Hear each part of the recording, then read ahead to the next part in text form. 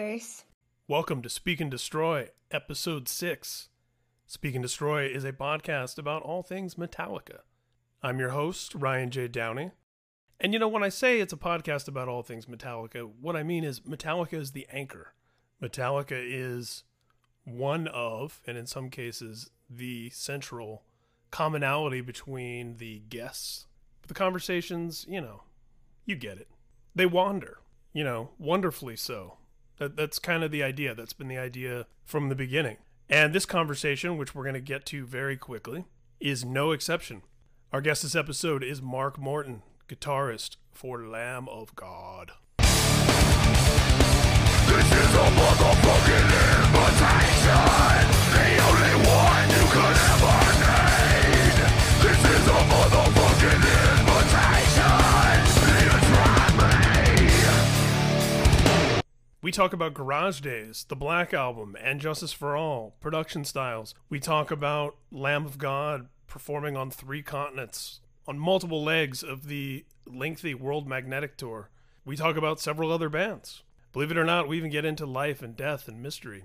Mark is an incredible human being, effortlessly charming, immensely talented, somebody who, the more I get to talk to him, the more excited I get about talking to him again. Just one of those people. It certainly doesn't hurt that we're about the same age and very similar life experiences in terms of our interests. And my old band, Burn It Down, actually played a show with Lamb of God. 2 shows, actually, Mark reminded me. One was a festival in Indianapolis, Hardcore Fest. But the one I remember a little more vividly, which is the one he doesn't really remember, is when we played with Lamb of God in Richmond, Virginia. And probably 17 years ago. Anyway, I just want to get right into this conversation because it's incredible. This conversation gets heavy in all imaginable ways. So strap in and get ready to listen to Mark Morton of Lamb of God. This is Speak and Destroy.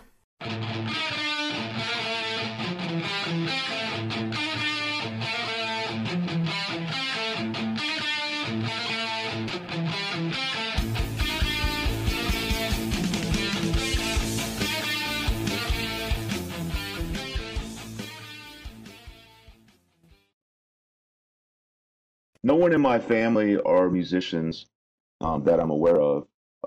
So it's not like I had a parent that played an instrument or anything like that, but there was always music in the house. And I have an older brother. He's like 8 years older than me. So when I was 5 or 6, he was 13 or 14.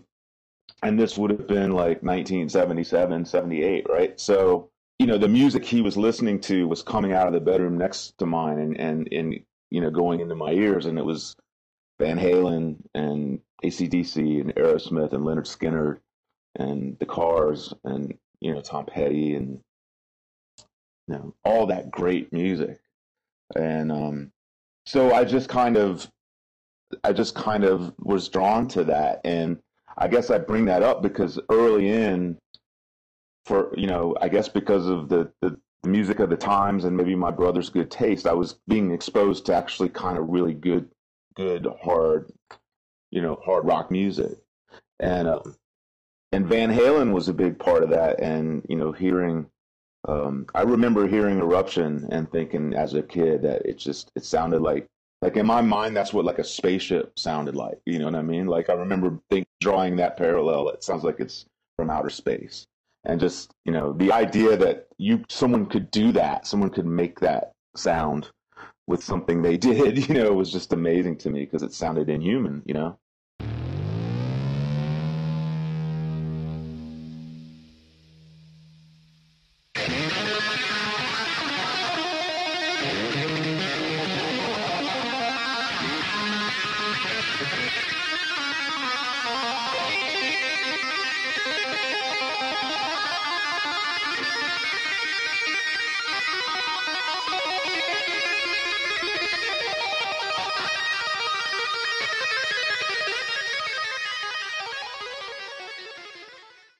So, there was a lot of music in the house. My parents listened to a lot of old kind of classic country music. And the radio hits of the day, the Eagles and Supertramp and all that kind of stuff. There was always, and that kind of stuff was in the background, and I was just paying attention, because I just, for whatever reason, those of us that love music do, I was just drawn to it. I asked for a drum set when I was like 6 or 7, and I got like a little like Sears, like, pretend kind of drum set with the little rivets and the cymbals and all that. And I played that for a little bit. I definitely bashed on it, but it wasn't anything that like I became my passion. And then when I was like 12, I wanted a drum set again. It's kind of second round at that, because now I was into rock music, and my parents said that drums are too loud. Can you pick something else? Second choice was guitar. That was my second choice. Yeah, my dad wouldn't let me get drums for the same reason. And then when I realized singing in bands meant that all I had to do was show up, I didn't have to buy anything or practice anything. I think that's when that happened. Yeah, it's funny. My buddy Andy Blackville Brides Andy, the other day, and he was joking, obviously, so no offense to any drummers that are listening, but I was telling him that my 4-year-old son was asking me about drums the other day, and Andy said, "Don't worry, we all want to play drums at first, and then we realize that the drummer does all of the work for none of the recognition, and then we buy a guitar." It's like he has a very valid point. The drummer's got to sit back there working the hardest and being seen the least. That's why they're always standing up in between songs and throwing sticks at people and stuff, because it's like, yeah, hey, I'm working hard back here. Yeah, or in the case of like a Metallica, doing a bunch of interviews and being like the mouthpiece of a band, or, well, in his case, Lars, business guy and whatever. So, what, you mentioned Van Halen, AC/DC. What were some of the other kind of seminal, formative bands for you, especially once you got a guitar and started learning? Once I picked up the guitar, I was kind of fortunate in the timing of things, because, like I said, I was about 12, 13, and so we were just skateboarding, you know what I mean? Like this would have been 13, I guess 85 or something like that. 85, 86. So we were getting into skateboarding, and with that came punk rock, right? So for me, punk rock came later, their early adolescence, because I'm from a small town in Southeast Virginia. It's suburban, but it's not really a suburb of anything. It's just, you know what I mean, like a little town. It's a college town. The College of William and Mary is there. And fortunately, William and Mary had a really hip college radio station that I could pick up at my house, right? So they were playing punk rock because they were college kids, and we were skateboarding and listening to the college station, and also just getting on guitar. So my point in all that is punk rock is relatively simple to play.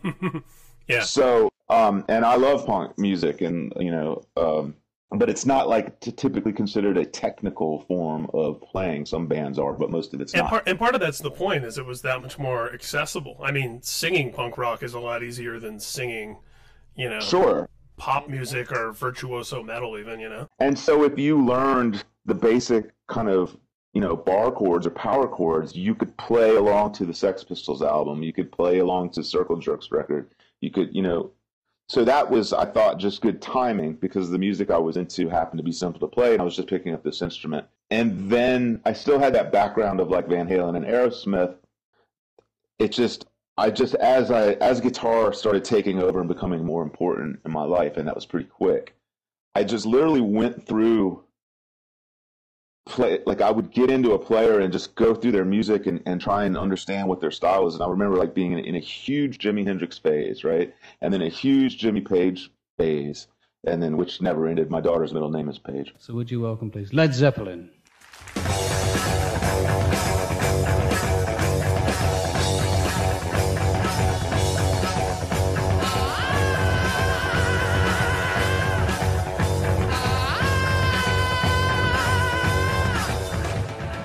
And then, Tony Iommi and, Billy Gibbons, and just all, just going through these like months phases of just listening to the same player and trying to understand the differences and the nuances of style and of character and of, personality on the instrument. I mean, I don't think in my mind at the time I was characterizing it as such, but that's what I was really doing, And I guess because I have a knack for it, I got pretty good pretty quick, you know. So by the time I was 14, you know, I was 14 and I looked like I was 12, and I'd be in the music store playing, and people would stop and come and watch me play, you know. And then, you know, we started our little bands, all, you know, me and my buddies that played, and I remember my thing always being different because a lot of my friends weren't writing songs, but for some reason the projects I were in, we were, you know, the idea of creating original material was already on our radar. I mean, it wasn't good at all, but the process is something that we were now participating in, which was big. That's interesting because, you know, as somebody who's interviewed a lot of musicians for a number of years, I tend to hear 99 times out of 100 early bands are cover bands, you know, doing all cover songs, or, you know, even Metallica, their first few shows were like half Diamond Head songs. Yeah. And we were playing covers as well, but we were also writing, and we would pick covers too. I remember that, and I think I've heard Metallica talk about this too. You know, we would pick some cover songs that we knew no one would know, like we played 2 Circus of Power songs. I still to this day love Circus of Power, right? Yes. We played 2 Circus of Power songs, and you know, more than half of the people of our friends or little audience in town that came to see us, I think they were pretty sure they thought that was our songs, you know, because no one knew who Circus of Power was. My older brother got me into Circus of Power. That was like an overlap that we had, because he's 5 years older than me. He was never a metal dude, but he was definitely into really cool music and got me into, you know, as I was a kid, it was Adam and the Ants and Prince and you know, Generation X and a lot of cool stuff. Lords of the New Church, Hanoi Rocks. That was all stuff from my older brother. We had some overlap later where there was some punk stuff that he liked, and sometimes he got into like some of the kind of heavier grunge bands, when that, like, early grunge. But yeah, Circus of Power, that was a band that I was kind of like, I would see them in metal magazines and be like, is this a thrash band? Are they like, what is this band? You know, that's the thing. Yeah, they weren't really metal. To me, it was kind of a precursor to the whole kind of White Zombie thing. Yeah, but it had a little more of a blues, a little more of a developed blues kind of sound to it.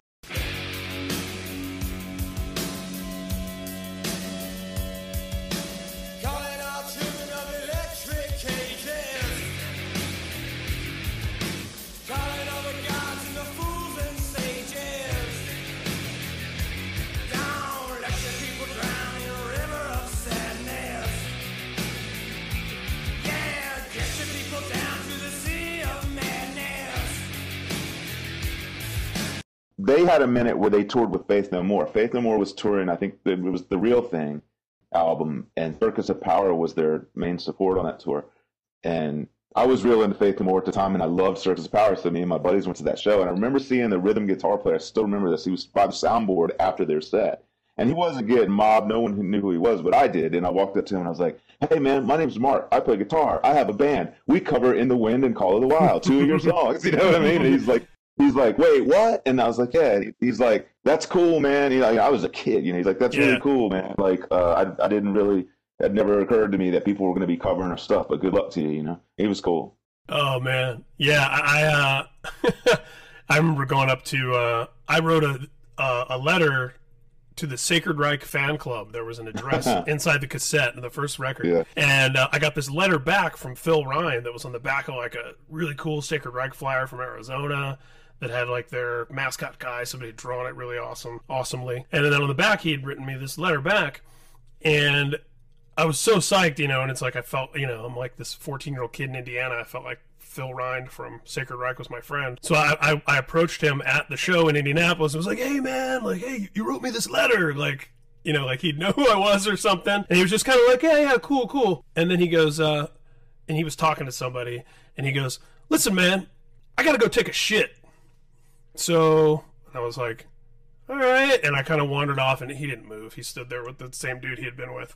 So years later, I somehow was telling this story to Gloria Cavalera. She I worked with Sacred Reich, and, you know, she's from Arizona and was part of that whole thing way back then. And I told her that story, and she goes, well, I hate to break it to you, but I probably wrote you that letter from Phil. She's like, I answered a lot of the fan mail as Phil. I don't know that dude. I'm sure he's cool. I don't know him either, but I was a fan. I mean, of the band.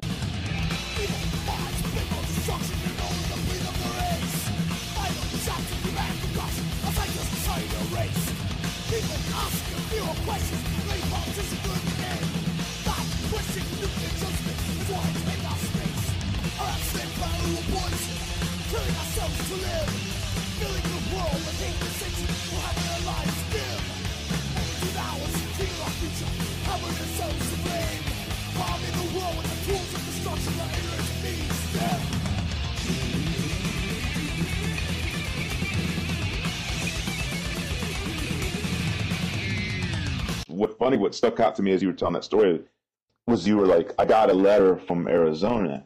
It's interesting because in that time frame, in that era, there was like that was exotic to you. Yes. And there was a culture associated with that. It was a scene. Like I knew at the same time, you and I are about the same age. I knew at the same time that Arizona, that's where Sacred Wright's from. Yeah. That's where Flotsam and Jetsam's from. Atrophy.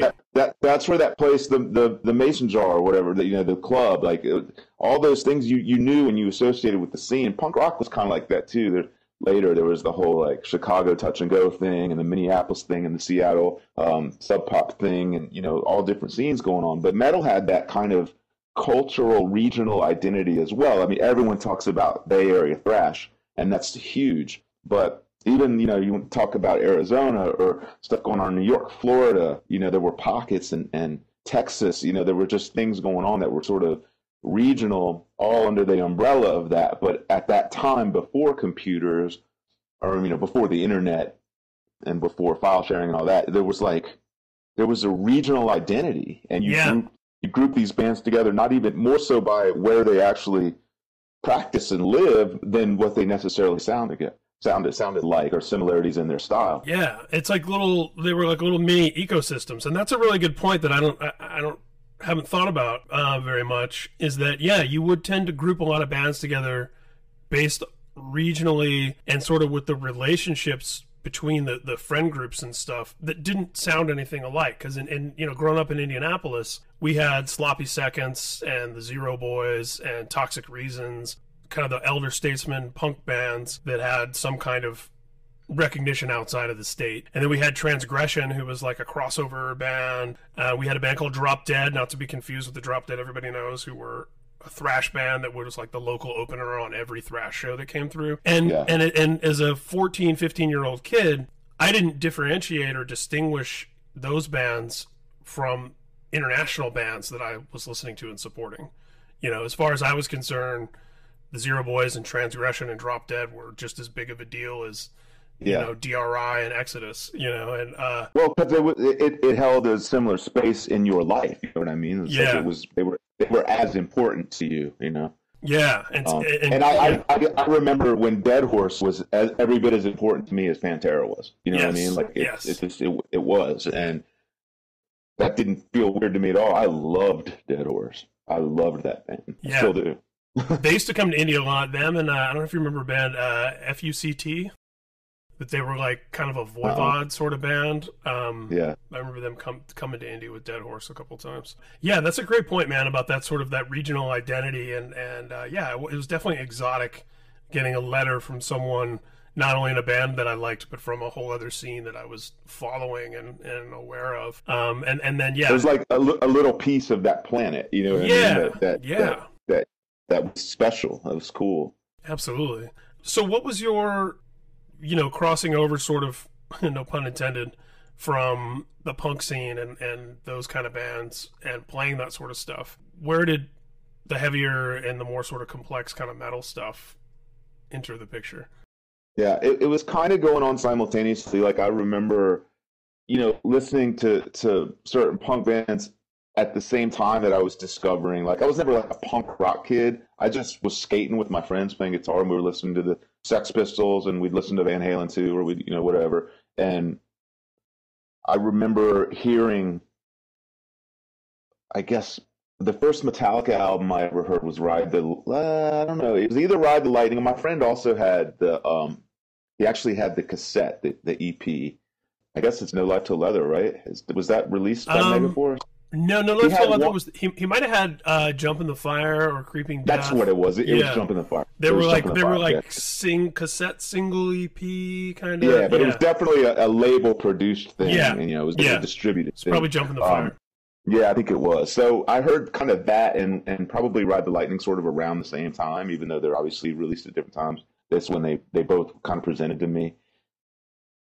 And I heard, I guess shortly after that, I heard Megadeth. And so really it was Metallica, Megadeth, and then shortly after that, Slayer and Testament. And this would have been maybe 2 years after that initial, like getting the guitar, 2 or 3 years. And it just kind of, like I said, when I started with the punk thing, playing the simple stuff on the guitar because I wasn't very good, and then I got a little bit better. And as I got better, I also just happened to be discovering these bands that were like, to me, Megadeth had a real punk feel about it, especially those first two albums. Like they were loose. Timing was all over the place. It was chaotic, but it was also very technical. And so I liked that. I liked the fact that it still had this energy and this kind of raw, like pure energy about it, but also that I could tell that they were really ripping, like they were really playing like cool stuff on their instrument. They were going for it. And so I feel like, it's funny how you talk about bands that were like sort of regional, but you felt just as into them as some of the more national acts. To me, like, I didn't necessarily differentiate between. I'm trying to think of an example of even really like Voivod and Megadeth, or like trying to think of a punk band I would have been listening to, because I mean a lot of the punk I was listening to was more the sort of the West Coast, like Circle Jerks and JFA and that kind of stuff. But I don't know. I just wasn't. I guess what I'm trying to say is I wasn't as concerned with genre, and I think back then it wasn't as important to put things into a box. There didn't have to be a distinction between like a punk band and a metal band, and and we would all still be listening to Black Sabbath as well, and it wasn't an issue. It wasn't a conversation. A lot of the shows were like that too. It's funny. We both mentioned Voivod, and you mentioned Faith No More.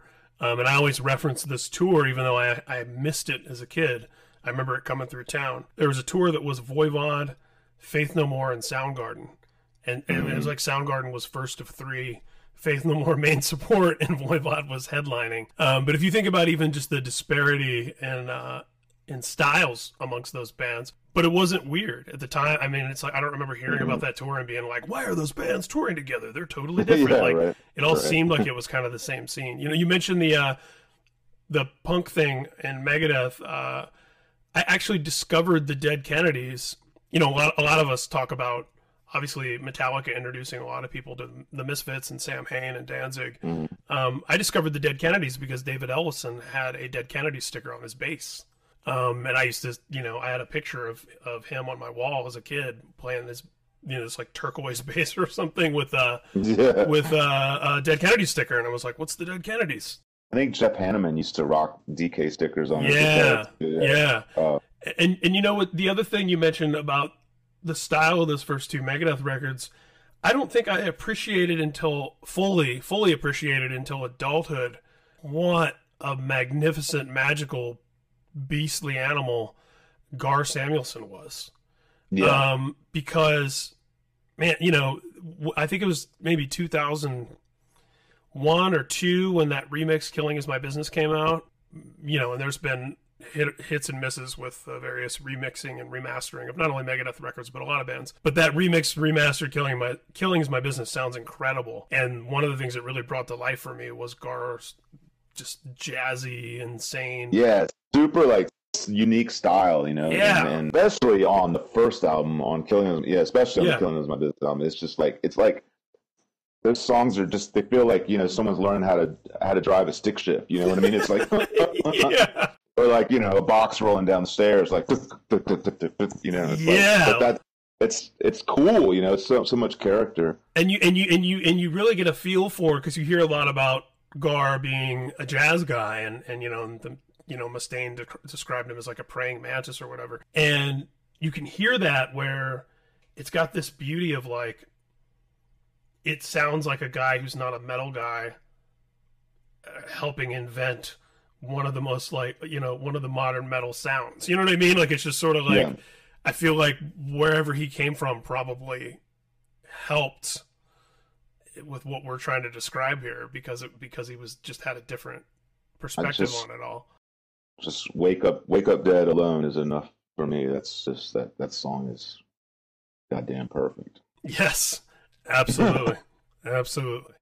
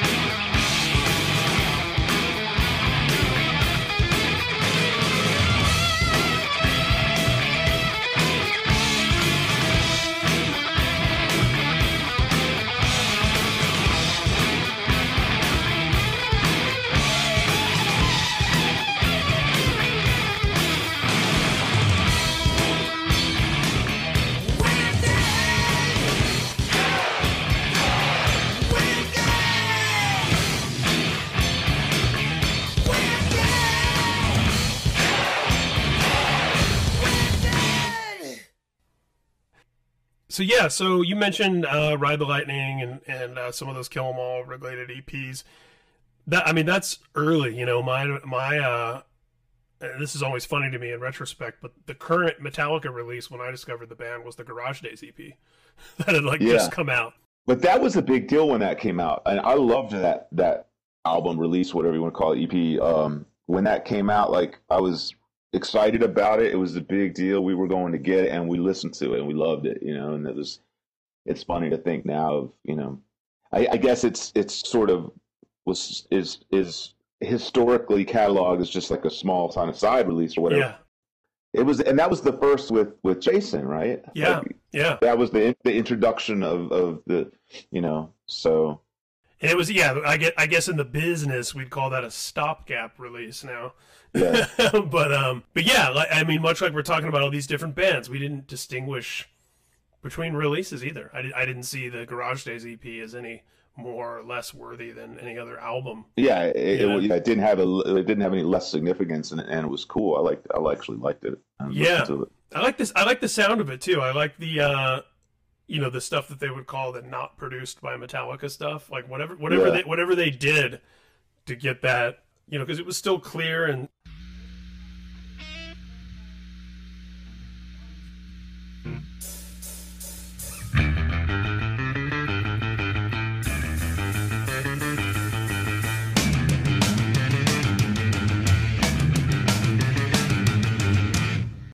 No foreshadowing of what was about to come with the Justice thing, which is like sound wise, you know, so like not much you'd heard. I remember the Prong Beg to Differ. I remember putting those two next to each other, like Prong Beg to Differ and Metallica and Justice for All. Like, to me, it was like they sound the same to me for some reason, you know. Like, they sound very sort of, and this is obviously way before like Fear Factory and stuff like this, so I don't mean it in that way, but they sound really mechanical and really sort of like cold and just the mix on them too, like I guess the way that the way the drums like sounded like unnaturally mixed, you know. Yeah.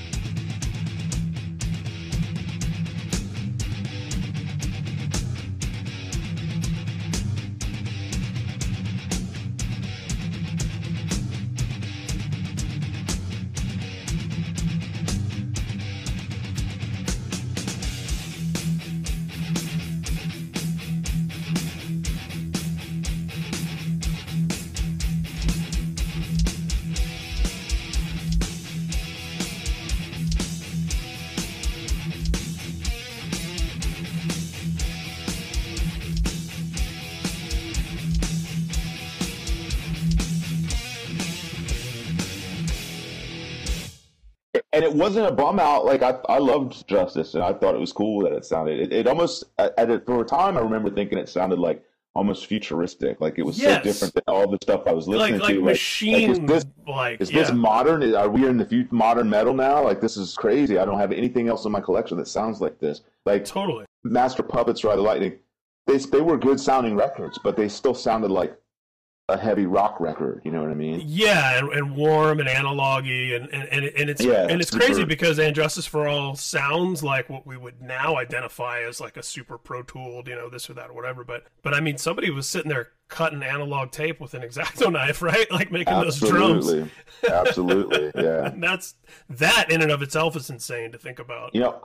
I don't know if sound-wise if it holds up over time. You know what I mean? I don't think it's But I will say, at the time, it sounded really fresh and really exciting. Like one of the first albums too that as a young player and a kid in bands and that was trying to write my own songs, was one of the first albums when I really started to notice production. Like, okay, they did something in the studio that makes this sound different than almost any other record I have. And how'd they do that? What are they doing? Like, that was kind of what got me thinking about that. Like I said, over time, I think it's kind of an anomaly, and they were also about to make the best sounding metal record in history, or at least at that point, what was, Yeah. But it was definitely a cool sounding record, and I think maybe people that weren't around at the time don't realize that it was like noticeably different than anything else that was happening. Yeah, and it's funny what you mentioned that about the Black Album, because how many times, and obviously this is also in terms of success and stripped down songwriting and so on, but and maybe this is the journalist in me, but how many times has a band told me that they want to make their Black Album, or that they're about to make their Black Album, or that they're... But that's it's the touchstone, like that's the landmark, It's funny, I spent a little time in the studio with the Black Veil guys when they were working with Bob Rock, and Cece, their drummer, was telling me, some of his early conversations with Bob Rock about tone and kind of what he wanted to go for as a drummer and this and that.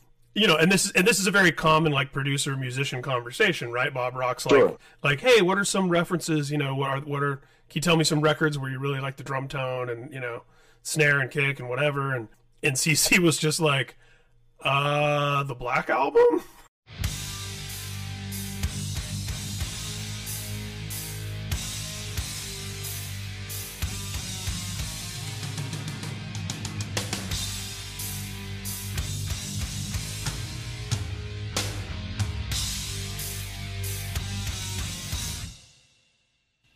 It's just like, yeah, right. Like, that'll work. Like, just whatever you did there.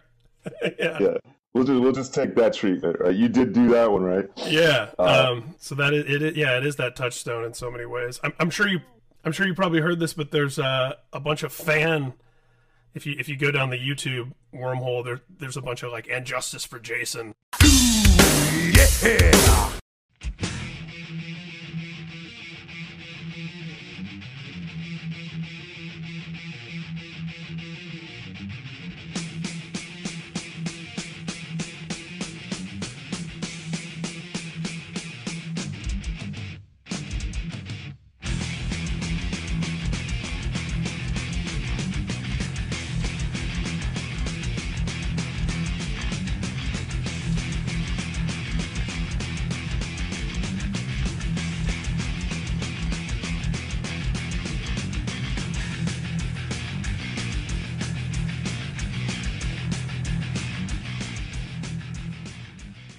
Yeah, the "And Justice for Jason" thing, where sometimes even some of them people have like recorded just bass tracks and mixed it in. I feel like the ones that I've heard, they're kind of overcompensating though, where it's like, all right, like now it sounds like Flea is playing on "And Justice for All." Like, right. There's a little too much bass. So I gotta ask you, since I have you, Lamb of God got to tour with Metallica. And this was a conversation that I had on the podcast also with Matt from Avenged Sevenfold. So I'll ask you the same question I asked him. What was your first knowledge that there was like that there was an acknowledgement from Metallica that they knew who Lamb of God was, that they that there was you were on their radar? We played a show in New York, and I'm not good with years. I don't know when this might have been 2010, maybe. I'm just taking a kind of a guess. I don't know. Do you know when we toured with Metallica? What year it was? It was Death Magnetic, right? Yeah. So it probably was like 2008 or 2009, actually, when you toured with them. Okay. So, wow, that was long ago. But anyway, before we toured with them, we played a show at Roseland in New York. Fall 2009. That was when you toured with Metallica. Okay, so I guess sometime in 2008, we played a show at Roseland in New York, and Kirk shows up, and Kirk and Robert both show up to the show, and there's this big stink. I mean, people are talking about it before they were there, saying, "Hey, Kirk and Robert are coming out." Was this Lamb of God Fear Factory Throwdown? I don't think so, but because I remember because I came to Roseland for Lamb of God Fear Factory Throwdown during that tour, and I seem to remember Metal Maria had brought Kirk to the show. But I want to say that was a lot earlier, even though, because that tour was like 2004 or 5 or something. Like Gosh, that. Yeah. I don't know. I'm bad with the years, man. Especially when they get more than a couple or few back. Yeah, I'm not much better. So. So somewhere in there.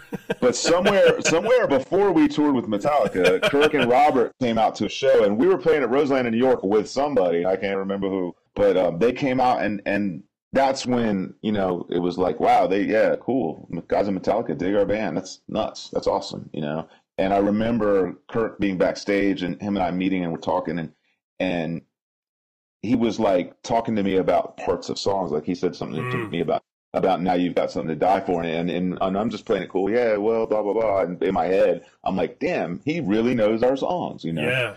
Or at least one of them. So, so that's when it became, we were like, wow, we got, Metallica digs our band. But then I don't remember how it came up. Knowing what I know about the business, it probably came to, we were made aware of it through our management or through our booking agent that, hey, Metallica's doing a tour and they're looking at you guys, and it's like, okay, what do you want us to do? Just sit still and don't say anything stupid. And, and then we got that's one of those tours where you're like, cool, how much do we have to pay them every night? Right. And but then we got the offer, and it was, we don't get into business, but it was really fair the way they treated us. It was very, very fair. And, obviously, not to sound like the cliche interview or headline or whatever, it was a huge honor to even be there, to even be asked to play with them. And, those shows, and I'm sure they still do this, it's sure still the same now, their shows sell out before they even announce who support is. So the fact that they have support, they don't need a support band. They're just doing it to keep themselves entertained and to make sure the fans have a good long night. They don't need a support band to sell a single ticket. They sell out everywhere they go, right? Yeah, so, and I feel like they do it also to kind of, and they have a great reputation for treating bands really well. But I feel like they do it to also kind of pay it forward. And when you think about like Metallica touring with Ozzy on Master of Puppets and how much that did for them, and I feel, this is my sense anyway, and maybe I'm being a romantic fan. No, I think you're right. I feel like they want to help build, future headliners.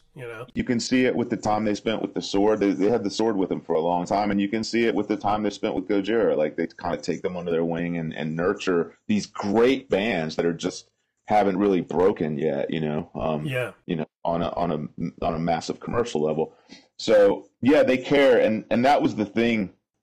Like once I got out there, and we did, we did 3 continents with them. I think we were on and off with them for over a year. So when I got out there, it was like cool to see that they were really real, genuine people. Like they were. Sometimes I've been around very famous people, and some people that are very famous act like they're very famous, and they sort of put off this air like they're unapproachable, and these guys aren't like that at all. They're normal dudes, and it was nice to find that out. You know what I mean? That they were cool cats, and they were just in a great band that did really well, but they were easy to hang out with, easy to talk to. You know what I found in my experience is that the higher up the food chain, so to speak, a public figure is, the more kind of self-assured and comfortable in their own skin they are, and so the cooler they are. And I think kind of psychologically it's because they don't have anything to prove to you. you know, and I've, you know, as someone who, you know, I cover movies a lot, and, you know, people are like, oh, what, you know, somebody like Ben Affleck or something, like, is that guy a dick? And it's like, no, he's the coolest dude in the world when you walk in the room. And I feel like that's because when I'm walking in the room, he doesn't have shit to prove to me. You know, it's more sort of that B and C level that tend to, Yeah, you know, right. that want you to know that there's somebody, you know. I remember I worked on this show for Marvel a couple of years ago. It was like a talk show thing that I wrote for them, and there were a bunch of guests that came through, and here we have like Method Man and a bunch of these comedians like Ron Funches and Paul F. Tompkins and Clark Gregg from the Marvel movies. Every one of these people I just named came to the set by themselves. You know, I think Method Man Ubered. You know, Clark Gregg showed up in like a Mini Cooper. The one person who brought an entourage and made a big deal about his arrival was this 20-year-old kid who was famous on Vine. It's just like, there it is in a nutshell. You know what I mean? Like, like Method Man's hopping in the Uber and showing up by himself and just hanging out, taking pictures with everybody on the set. And the unapproachable famous person was the Vine star. Well, it's good. It's good. He better get it in. You know what I mean? Like get it in while you can. Exactly. Probably not going to have a lengthy stay. Exactly. Anything stand out to you in particular about? I mean, I know touring can, even a great tour like that can become, other than the time you're on stage, of course, it can become a drag, you know, monotonous and samey. Yeah. Anything in particular kind of stand out when you think back on that Metallica run as like a extra cool experience? I think about that time a lot because it was just a big moment in our career. In my personal life, there was crazy stuff going on, like some really good and some horribly tragic. So I was just on this kind of roller coaster ride during that period of my life. I think for us as a band, it was interesting because it tested our ability to adapt. And we had already at that point been in arenas and, you know, with Slipknot and maybe a time or two on a festival, arena festival kind of thing. So we were cool doing that, but Metallica was in the round. It was this stage in the middle of the floor with people all around you, and it was really foreign for us, or it probably would be for most bands, to come in there and have to, instead of now working one side of the stage, you're working four sides of the stage, and you know, just down to like, where the hell do you put the drums? Right. How do you set the monitors up, and like, what am I trying to listen to? And then do we rotate? Was this volleyball? Are we going to rotate every song? Like, what do we? That's what I was about to say. Is how do you make sure that you don't have like three guys all standing on the same side at the same time, or do you want it that way, or do you want to? That's it. And so we had to you know, learn, because, you know, performing is a skill. You know, there are bad performers, there are good performances and bad performances, and there's some people that are natural performers and some people that aren't, and sometimes those people are in bands together. And you know what I mean? But it's you know, fortunately, our frontman, singer, vocalist, whatever you want to call him, is a phenomenal performer. He is amazing at that and other things too, but he's amazing at that. And so that helped us kind of adapt, because while we were, you know, figuring out where to put the drum kit and how to stand somewhere where we can hear your guitar and hear Chris's drums at the same time, Randy's running around in circles, you know, keeping it moving. And you know, we got into a groove. It took a couple weeks probably. Those early shows were probably pretty stiff. I remember one going over particularly well. We played, it was like the second or third night of the tour, we played in Vancouver, and we got a really good response. And it's either Seattle or Vancouver. I think it was Vancouver. And Lars actually came in. He was like, "Wow, they love you here." And we were like, "Yeah, we do pretty good here." You know, he was like, "Cool." You know, he's That's like, awesome. I heard that from my dressing room. I was like, "Cool." So I think as a band, like it was really good for us to have that challenge and to, you know, to we had to work for it a little bit. You know what I mean? Like, we got the spot, and it was a cool. More than a cool, it was a great opportunity, but we had to work a little bit for that, and we did. And we did pretty well. And I think for me on a personal level, it was there was so much going on in my life that was like I said, amazing moments and horrible tragedies all kind of rolled into the same 6 month year period, and I had to miss a few dates on those tours just to deal with some family stuff and some personal issues, and so I was kind of a couple times coming in and out of that, and it was hard for me dealing with a major tragedy and then coming back into that fold where everyone's having the time of their lives and performing, and I'm kind of recovering from this horrible tragedy in my personal life, and I'm having to like figure out how to still be cool with that environment and grieve what I'm grieving. So I mean, that's all, life happens to everybody, and but that's how I look back on that period. Was it was just high highs and low lows and just really chaotic, but for the band, incredible opportunity. And what a perfect snapshot of the whole experience of life, if you really get down to it, to have one of your biggest triumphs in your career and as an creative artist, and then to also be experiencing the worst thing that I think anyone can go through. Yeah. Simultaneously. Like I didn't realize that it overlapped like that too. I mean, that's like it's like if you saw that in a movie, you might be like, that seems fake. Yeah. How is that at the same time? Man, yeah, that's wild. And yeah, I can only imagine the sort of psychological and spiritual atmosphere, like you said, of coming back into the mix where everyone's got that momentum going of living it up, and you're sort of like, hey, I'm back. It's a testament to your own resolve and perseverance that you even made it out there at all. I mean, I made it out there, but I didn't always process it properly. You know what I mean? And sometimes I wonder if that's because I was jumping out onto the road too quickly.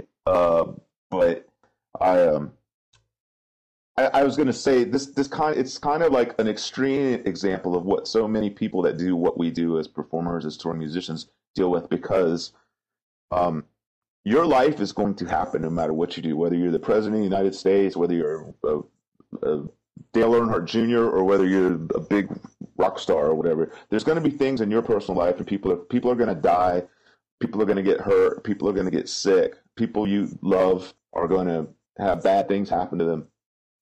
And yet you still have to work. You still have commitments. You still have your bandmates and a lot of people depending on you to go out and do your job.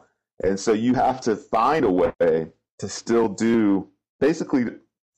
still entertain people while kind of processing whatever, tragedy or grief or conflict or what you have in your own life. And that can be tough. I've seen some pretty extreme situations in my life where I've had to do that, but I'm not the only one, and even on a small level, sometimes that's why when you see people have a bad show, or somebody's, the singer for your favorite band's grumpy, or he didn't come out and take your picture or whatever, you don't know what that dude or that woman has going on in their life. You know what I mean? It's like, sometimes it's pretty tough to be out there entertaining when you've got something really, really, really, really bad going on. Sometimes it's not. Sometimes it's the best thing in the world because life's good and you got a great job and people love your music, and that's cool too. But I'm just saying, like, the show doesn't stop. You know what I mean? Yeah. The show always goes on no matter what's happening. And that's true for life and any career. And kind of bringing us full circle with the Metallica theme of Speak and Destroy. Yeah, I mean, Metallica is the ultimate example of that, right way or wrong way, however you view it. Cliff Burton passed away, I think, in September of '86, and they were in Japan with Jason Newsted, before the year was over.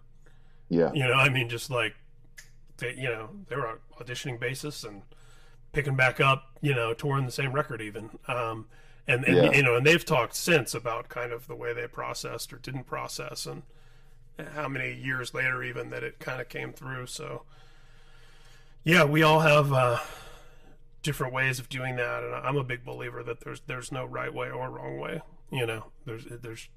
just do it.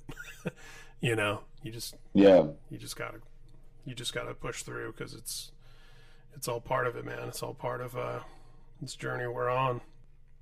You know, on the subject of tragedy and loss, it was making the rounds online just a couple months ago that you'd spent some time with Chester Bennington, you know, working on something with him and Josh Wilbur and hanging out. What can you tell me about your friendship with him? And I never met him or interviewed him or anything. Everyone I know who had any kind of experience with him always talked about what a great guy he was, and how cool he was, and giving and kind, and that sort of thing.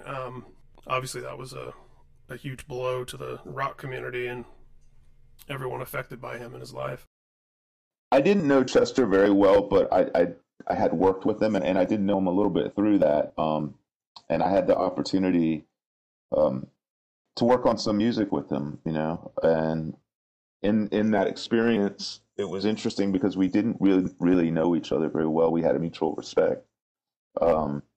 And to have the opportunity to work on a creative project with him, it takes a certain amount of like trust you have to sort of have with somebody to actually get creative and to really, if you're really doing it and you're really putting yourself into it, you've got to trust that other person's not going to turn on you, or that they're not going to, you know what I mean? Like, you have to feel safe, I guess.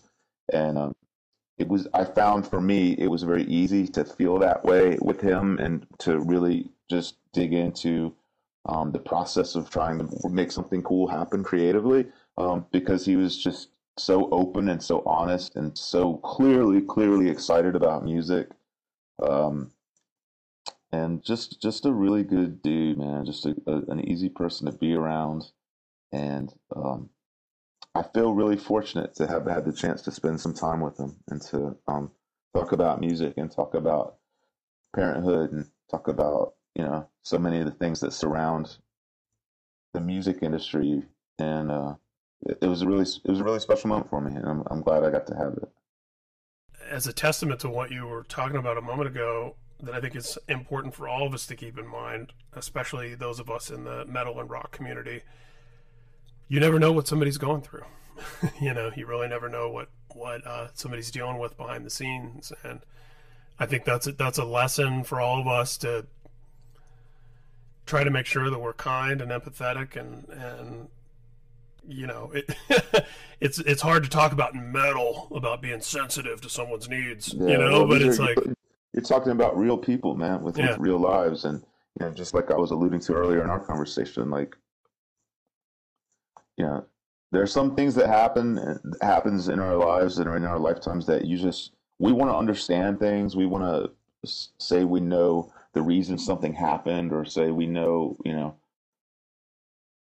some things just don't ever make sense. You just can't wrap your head around it. And, you know, I guess I've learned through a few things that have happened in my life just to be like, you know, some things just aren't going to make sense. It's never going to add up. So I can't sit around here trying to figure out why. And I don't know, you know?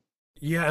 And something that I've come around to much more recently, just in the last few years, and if this helps at all, that'd be amazing. But there's something about the mystery itself. I've been trying to learn to embrace that much more, the mystery, after spending so many years of my life trying to have answers and make sense of bigger things in life. There's a big element of just the mystery. Like, there's just, like you said, there's things we'll never know and never understand in our lifetime, and to kind of embrace that and charge into it rather than run from it or be afraid of it.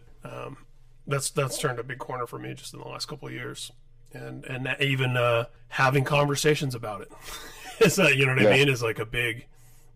It's helped a lot. It's helped to make experiencing some of life's traumas, you know, to make some sense of them in that sort of way, and also even just seeing how those really fundamental aspects of the human experience, the connections that you end up drawing to people. You know, my mom passed away when I was 11, which was. Obviously, it's an understatement to say it was a life, and I had no concept of this at the time, and for many years later. But what a defining thing it was in life, you know, in terms of how it would inform my relationships, both like romantically and friends and bandmates and whatever, you know what I mean, like going on in life. But and no one ever looks at an experience like that and says, "Oh, I'm glad that happened. That worked out." No. But there are many things in my life that have been phenomenal and wonderful and awesome, that were definitely informed and shaped in some way by having experienced some type of tragedy like that. You know, whether it's relationships I forged with people who've been through similar types of things, or, you know, as a parent, being that much more cognizant of trying to be present and aware for my kids, and knowing how much the time we spend with our kids, how important that is for them, you know. Yeah. And also how temporary yes, everything is. Like that's, yes. I've kind of been doing some reading, kind of from different angles, but about just like kind of Buddhist philosophy, and there's this concept of like impermanence, like, and it's a simple kind of concept, but we forget, like we think happiness or fulfillment or sanctity or whatever is like this destination that once you cross the line and break through the ribbon, you're there and you finally arrived. It's not what it is. Like it's a moment to be sure acknowledged and to be savored and to be enjoyed or whatever when you're happy or when something great happens. But know that it's when you create suffering is when you try and hang on and clench onto that moment and keep it and hold it, you know. And it's the same thing with tragedies. I mean, obviously your mother dying and me losing a child, and that those are horrible things, and you can't just write them off and say, well, it'll fade away. But at the same time, with time in between those events, like positive things happen in between them, you know, between now and when that happened too. And it's sort of it's all impermanent, like you know, all of it is. And I don't know if that's too hippy dippy or whatever, but that's when I remind myself of that, it helps me more appreciate the good things that are happening, because I'm reminded that this is going to change, but man, right now this is awesome, you know. And when I'm going through hell, and I have a few times, I once again can remind myself the only thing that's for certain is this will change, you know. So yeah, I know it's a cliche, but I love that idiom, you know, if you're going through hell, keep going. Yeah. You know, and it's which we could bring a Lamb of God song into this. Yeah.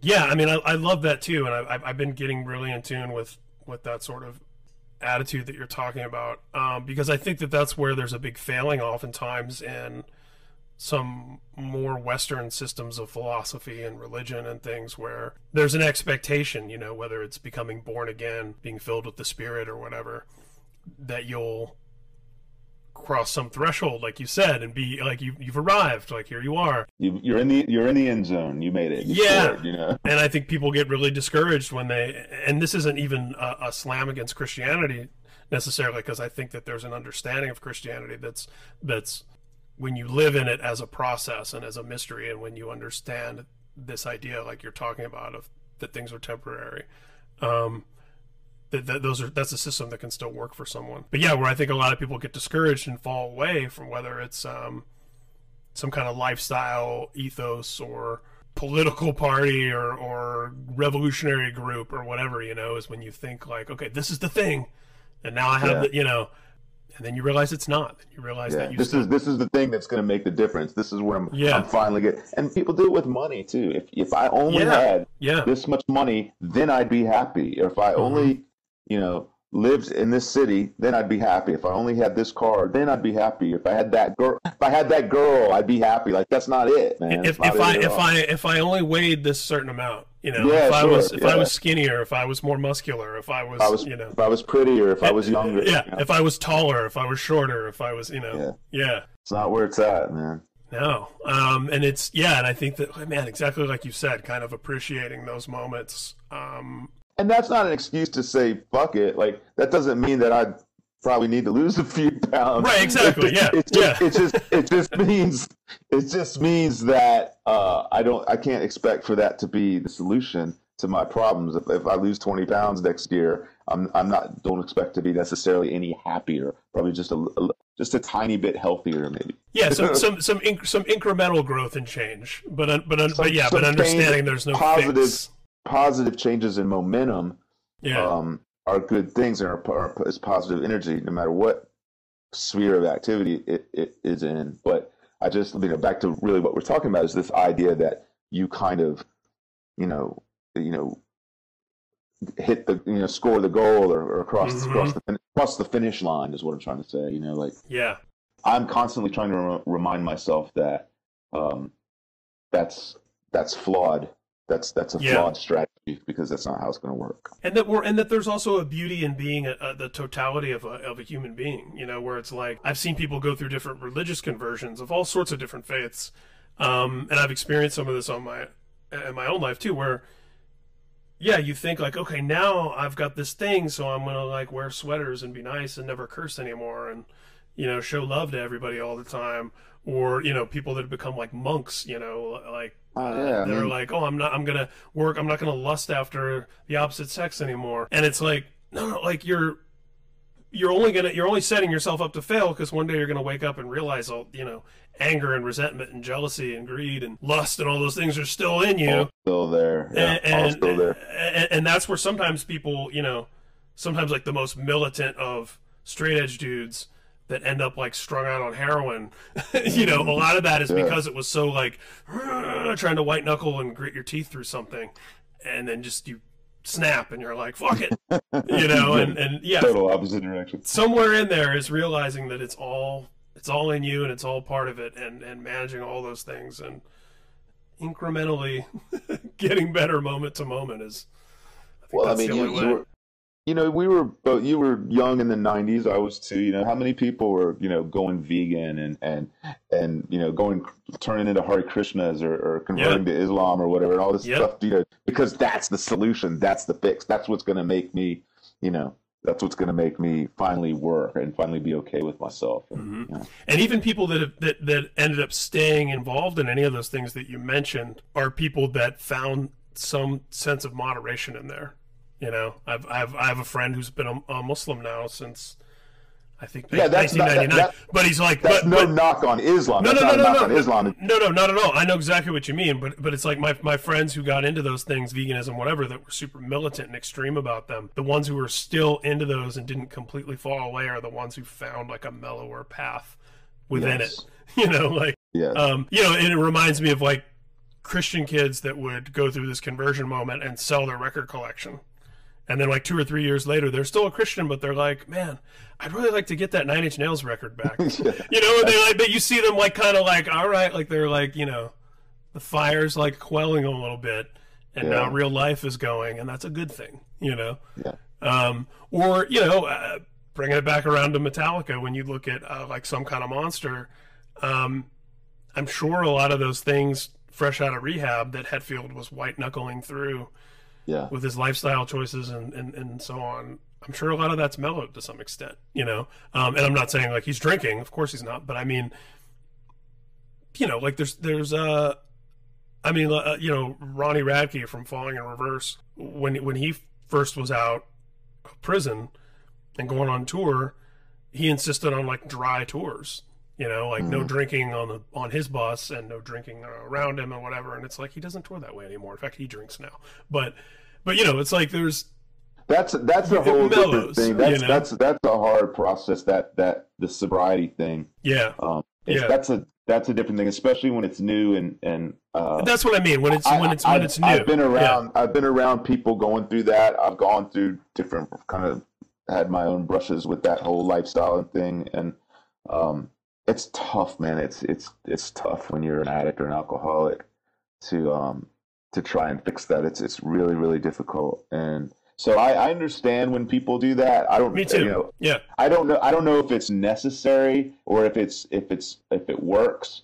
But I know if someone's really trying to stay sober and they're in a position where they are able to control their environment, I can see where they might be And they tell you when you know the 12-step programs and the rehab, so you got to change your people, places, and things. Like you got to change really everything for that to stick. And you know, if someone's been so bad down that road that they felt like their life was in danger, then they'll do just about anything to stay away from that poison. You know what I mean? As they should. And I think I guess the only point I was trying to make was that. But I know what you're saying in that it's a very mellows extreme approach. Eventually, you have to realize that the world doesn't work or revolve around you, and it's not going to work like that. And you have to have, you know, a different way of coping, a more subtle way of, you know, some balance in there.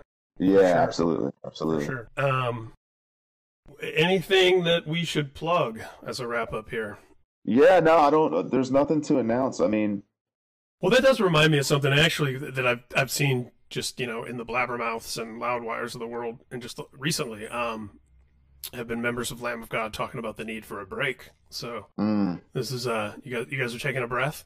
I don't know that we're taking any more of a break than we ever take. You know what I mean? And a couple of the guys tend to be, you know, sometimes verbal about how they're ready for a break. But I think if you go back and see the end of every album cycle, that's pretty much said every time. You know what I mean? Yeah. You know, I don't take a break. I take a break from touring, and in that sense, I'll be taking a break. We won't be playing shows very much, but when we stop a tour cycle, I go right into writing mode. So I'll be here writing songs and writing riffs and writing lyrics. And then when we feel like we got a pile of them, we'll go into the space and we'll start learning each other's songs and riffs and lyrics. And then we'll start putting songs, you know what I mean? So it's just the process never really stops, except, yes, we will be off the road for a minute, but that's nothing new. It's just we're coming back into that season where we're off the road for a little bit. You know? Well, speaking for the worldwide metal community, we all love and need and appreciate your riffs. So take as much time as you need to come up with more Mark Morton riffs. Thank you. Yes. I tell people all the time, I write so many terrible riffs, but I only let you guys hear the ones that are good. Someday. For the most part, a couple of stinkers have maybe snuck through, but for the most part, you guys hear the good ones. Someday when you're dead and gone, there's going to be the Mark Morton shit riff throwaway collection. It's funny you say that, because we had a song, and I won't say which one it was, that we always come up with these ridiculous titles for our songs before they have real titles. And there was a song, a working title on the last album, and it was called Shit Riff Symphony. Well, there was a Throwdown song. I might have told you this before, actually. I feel like we might have talked about this once. There was a Throwdown song where the working title was Shithead Riff, because there was a shithead riff in there, and the on the actual record, it's not in the lyric sheet, and it's kind of unintelligible. But right before that riff kicks in, Dave yells "Shithead Riff." Brian, thanks for your time, man. This was cool. Thank you, man. And you were on my wish list of guests when I came up with the idea for this podcast in the first place. So. Cool. I hope I held up. Checking you off the list. No, this was great for sure. Thanks, brother. All right, man. Hit me up. We'll stay in touch. Will do.